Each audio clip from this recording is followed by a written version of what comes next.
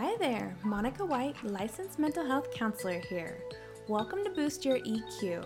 This is the podcast where I teach the most important psychology skills you can learn to build abundant, thriving relationships with yourself and the people around you.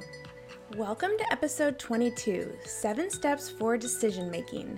In this episode, we're going to discuss the 7 steps you can take to reduce overthinking and overwhelm. Let's get started. Overwhelm and overthinking are very natural, common thought loops that most people have in their 20s and 30s. And the issue becomes that we want to become good at making decisions, solving problems, processing, organizing, and clarifying all the different options. So life is about identifying choices and making decisions. And making decisions is an active process. It's a skill set that requires us to look at our options when we're presented with obstacles and challenges in the moment, in real time, and learn how to solve them so that we can move forward through obstacles and challenges. And people who are more decisive tend to have confidence in their ability to make good choices in their life. So becoming decisive obviously helps with anxiety and overthinking and overwhelm. And so you may be asking, well, how do I do that? So in this episode, I'm going to teach these 7 steps for decision making and talk about how you can learn these 7 steps to train your brain to make decisions to become more decisive in a thoughtful way. So here's how this will benefit you in the long run. In general, people who become thoughtful leaders, bosses, healthy supervisors, they develop a formal thought process for making decisions. And so this brief framework that I'm going to talk about today is going to help train our minds to make decisions that will enhance our abilities to solve problems at work. It'll help us improve our finances.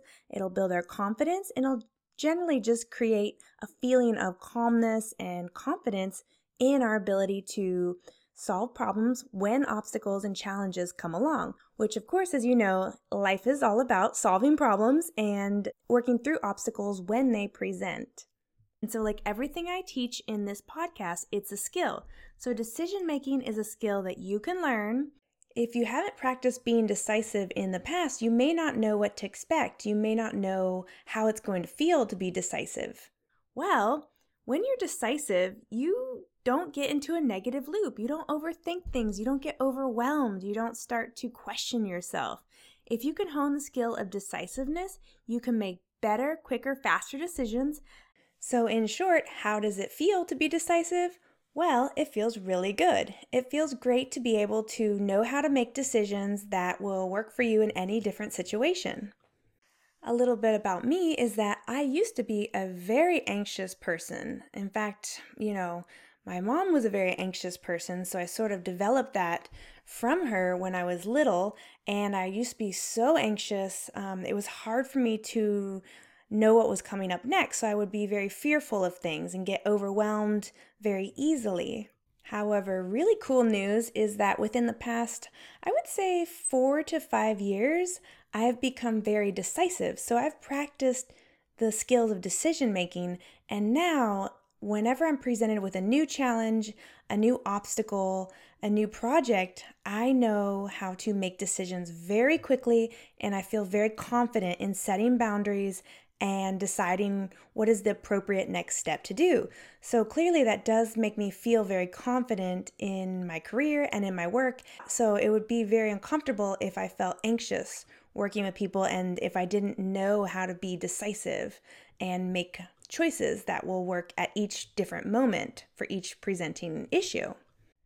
So going back to feelings, what does it feel like to not experience overwhelm and overthinking on a regular basis? It feels great.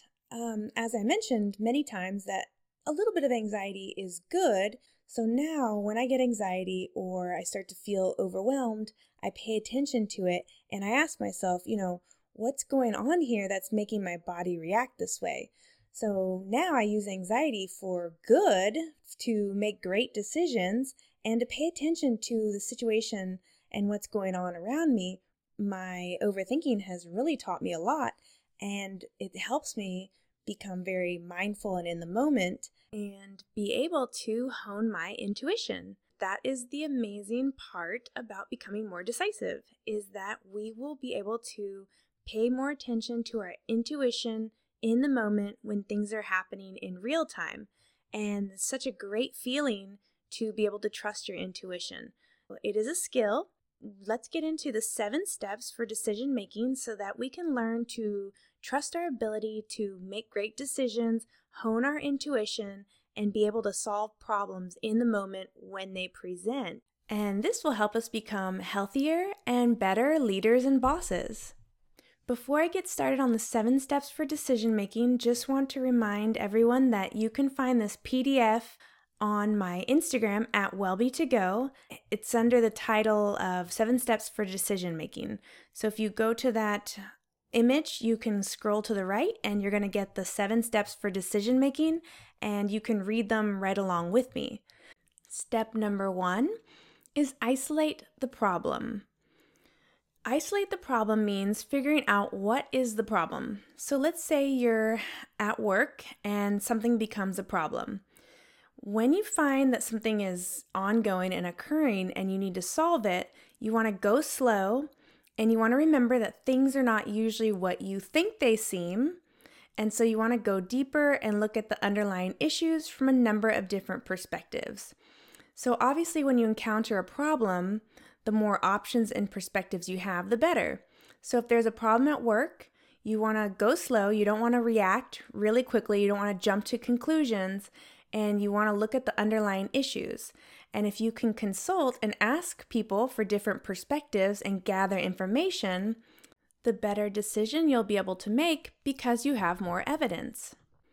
Let's actually keep this really simple. So let's do the 7 steps for decision making in terms of buying a car. So number 1, you want to isolate the problem. Let's say that your car is not working well and you've decided this is a problem, I'm paying too much to fix my car. So you want to isolate the problem, which is that you have decided that you want a new car. And so you want to go slow because you don't want to just buy the first car, and you want to look at the underlying issues from different perspectives. So you'll get opinions and perspectives, and then you'll be able to make a better decision about what kind of car you want to buy. So number 2 is decide to take action. So once you've isolated the problem, you can decide, is this something worth taking action on? So in the car situation, you could say, I've decided that my car keeps breaking and it's costing me a lot of money. So is this something, buying a new car, is this something that I want to take action on? Or in a work situation, you could say, now I've seen that there's a problem. Is this something that I really need to take action on? Or is this something that doesn't involve me, so to speak? Or is there a different way that I need to handle the situation? So number 3, the 3rd step for decision making is to gather resources. So you gather as much information as possible, and you consult with others, including professionals or experts, and then you use common sense to decide what you think is right. So in terms of car, let's say you've decided, okay, I need a new car because it's costing me a lot of money. I'm deciding that I'm going to take action. I'm going to buy a new car. Then step 3, I'm going to gather resources. So I'm going to gather as much information as possible and consult with my friends about, different cars and what do they think about cars? What do they like? What do they know about them? And then you're going to use some common sense to decide what car you think is right for you. Again, in the work situation, if you've isolated a problem, you have decided, hey, maybe it is something worth taking action on, then you're going to gather resources and you're going to ask as many people that is appropriate as possible. So, if it's something at work, you're going to ask your manager or your coworker or the person next to you or the person who handled the phone call, that sort of thing. And you're going to gather as much information as possible before making a decision. Number 4, make a plan. So the 4th step for decision making is to make a plan.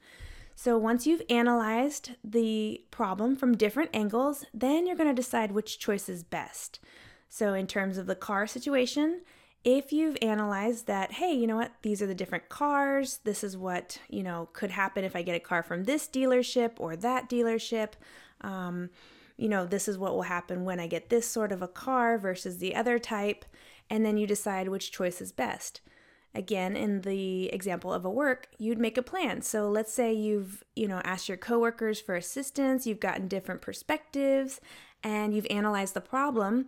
Then you can say, okay, what's my role in this? Which choice is best? How do I solve this problem with the best choices possible?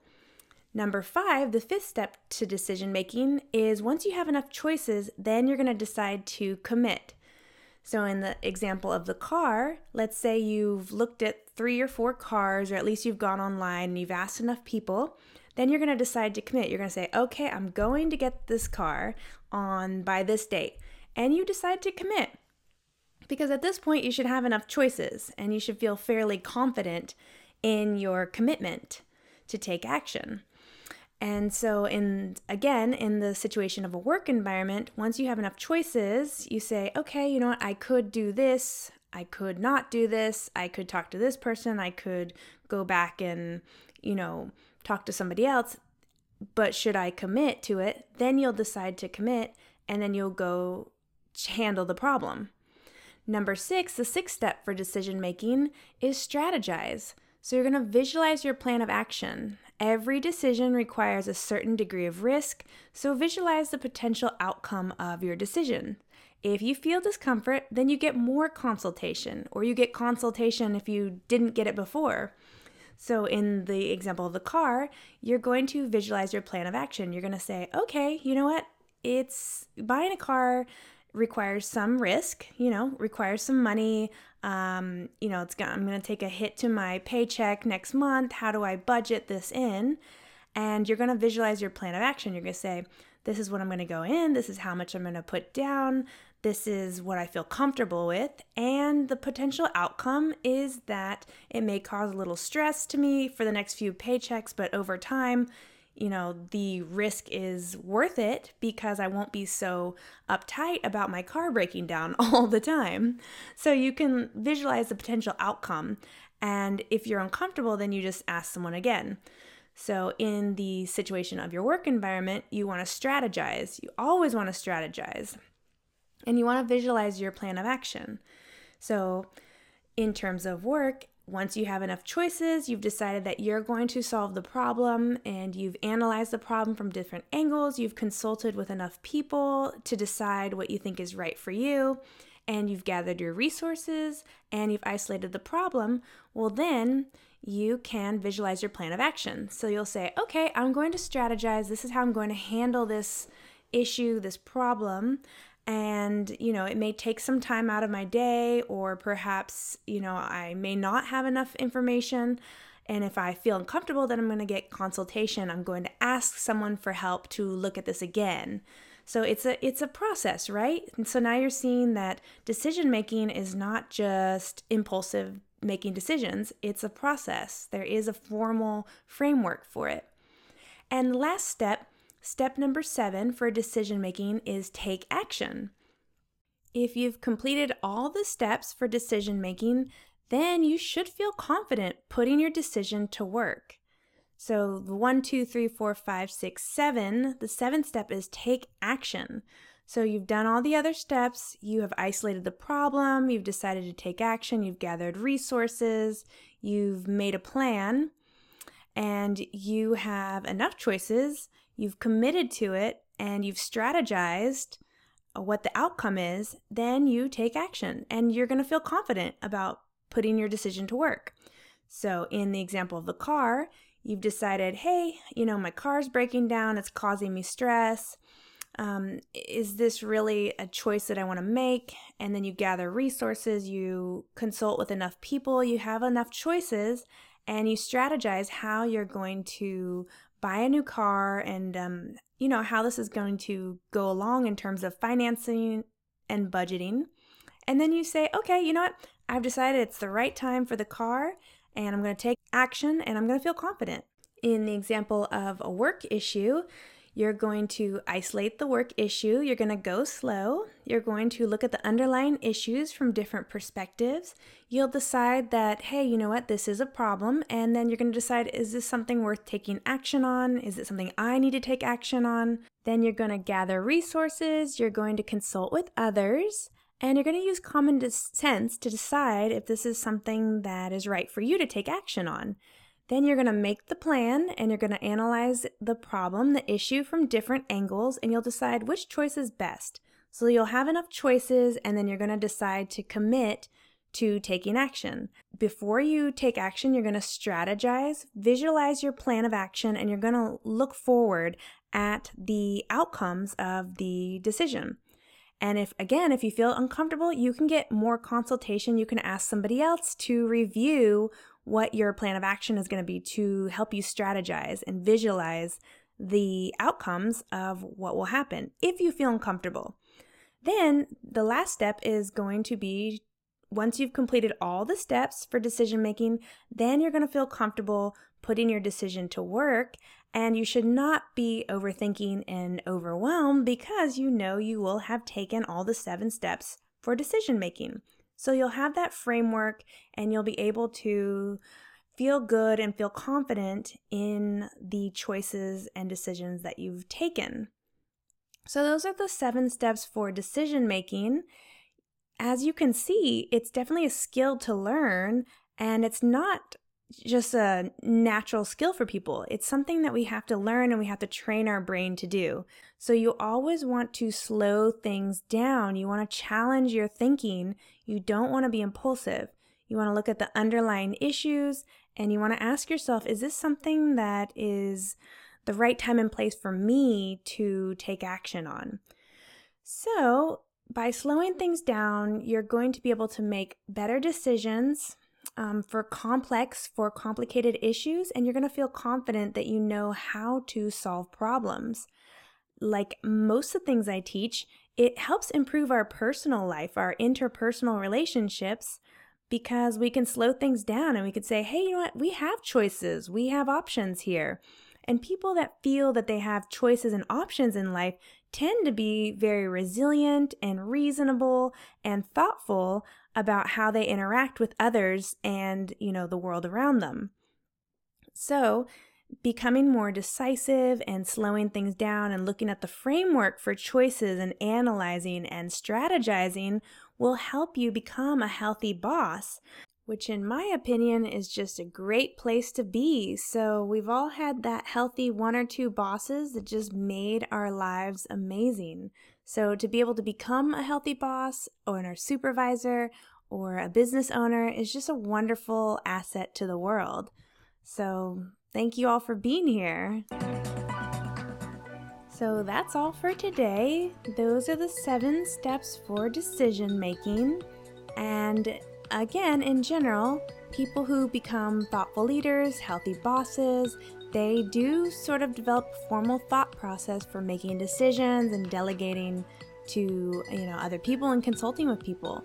So we went over the brief framework for training our minds to make decisions that's going to enhance our ability to process, organize, clarify issues at work. It's going to improve our interpersonal relationships, and it's going to be helping to build our confidence in ourselves and the choices and decisions that we need to make in order to live our best lives. So that's it. It's Sunday night here outside of Boston, and hope you all have a good Monday. It's the holiday week, so have a good week, and I will see you all next time. Take care, friends.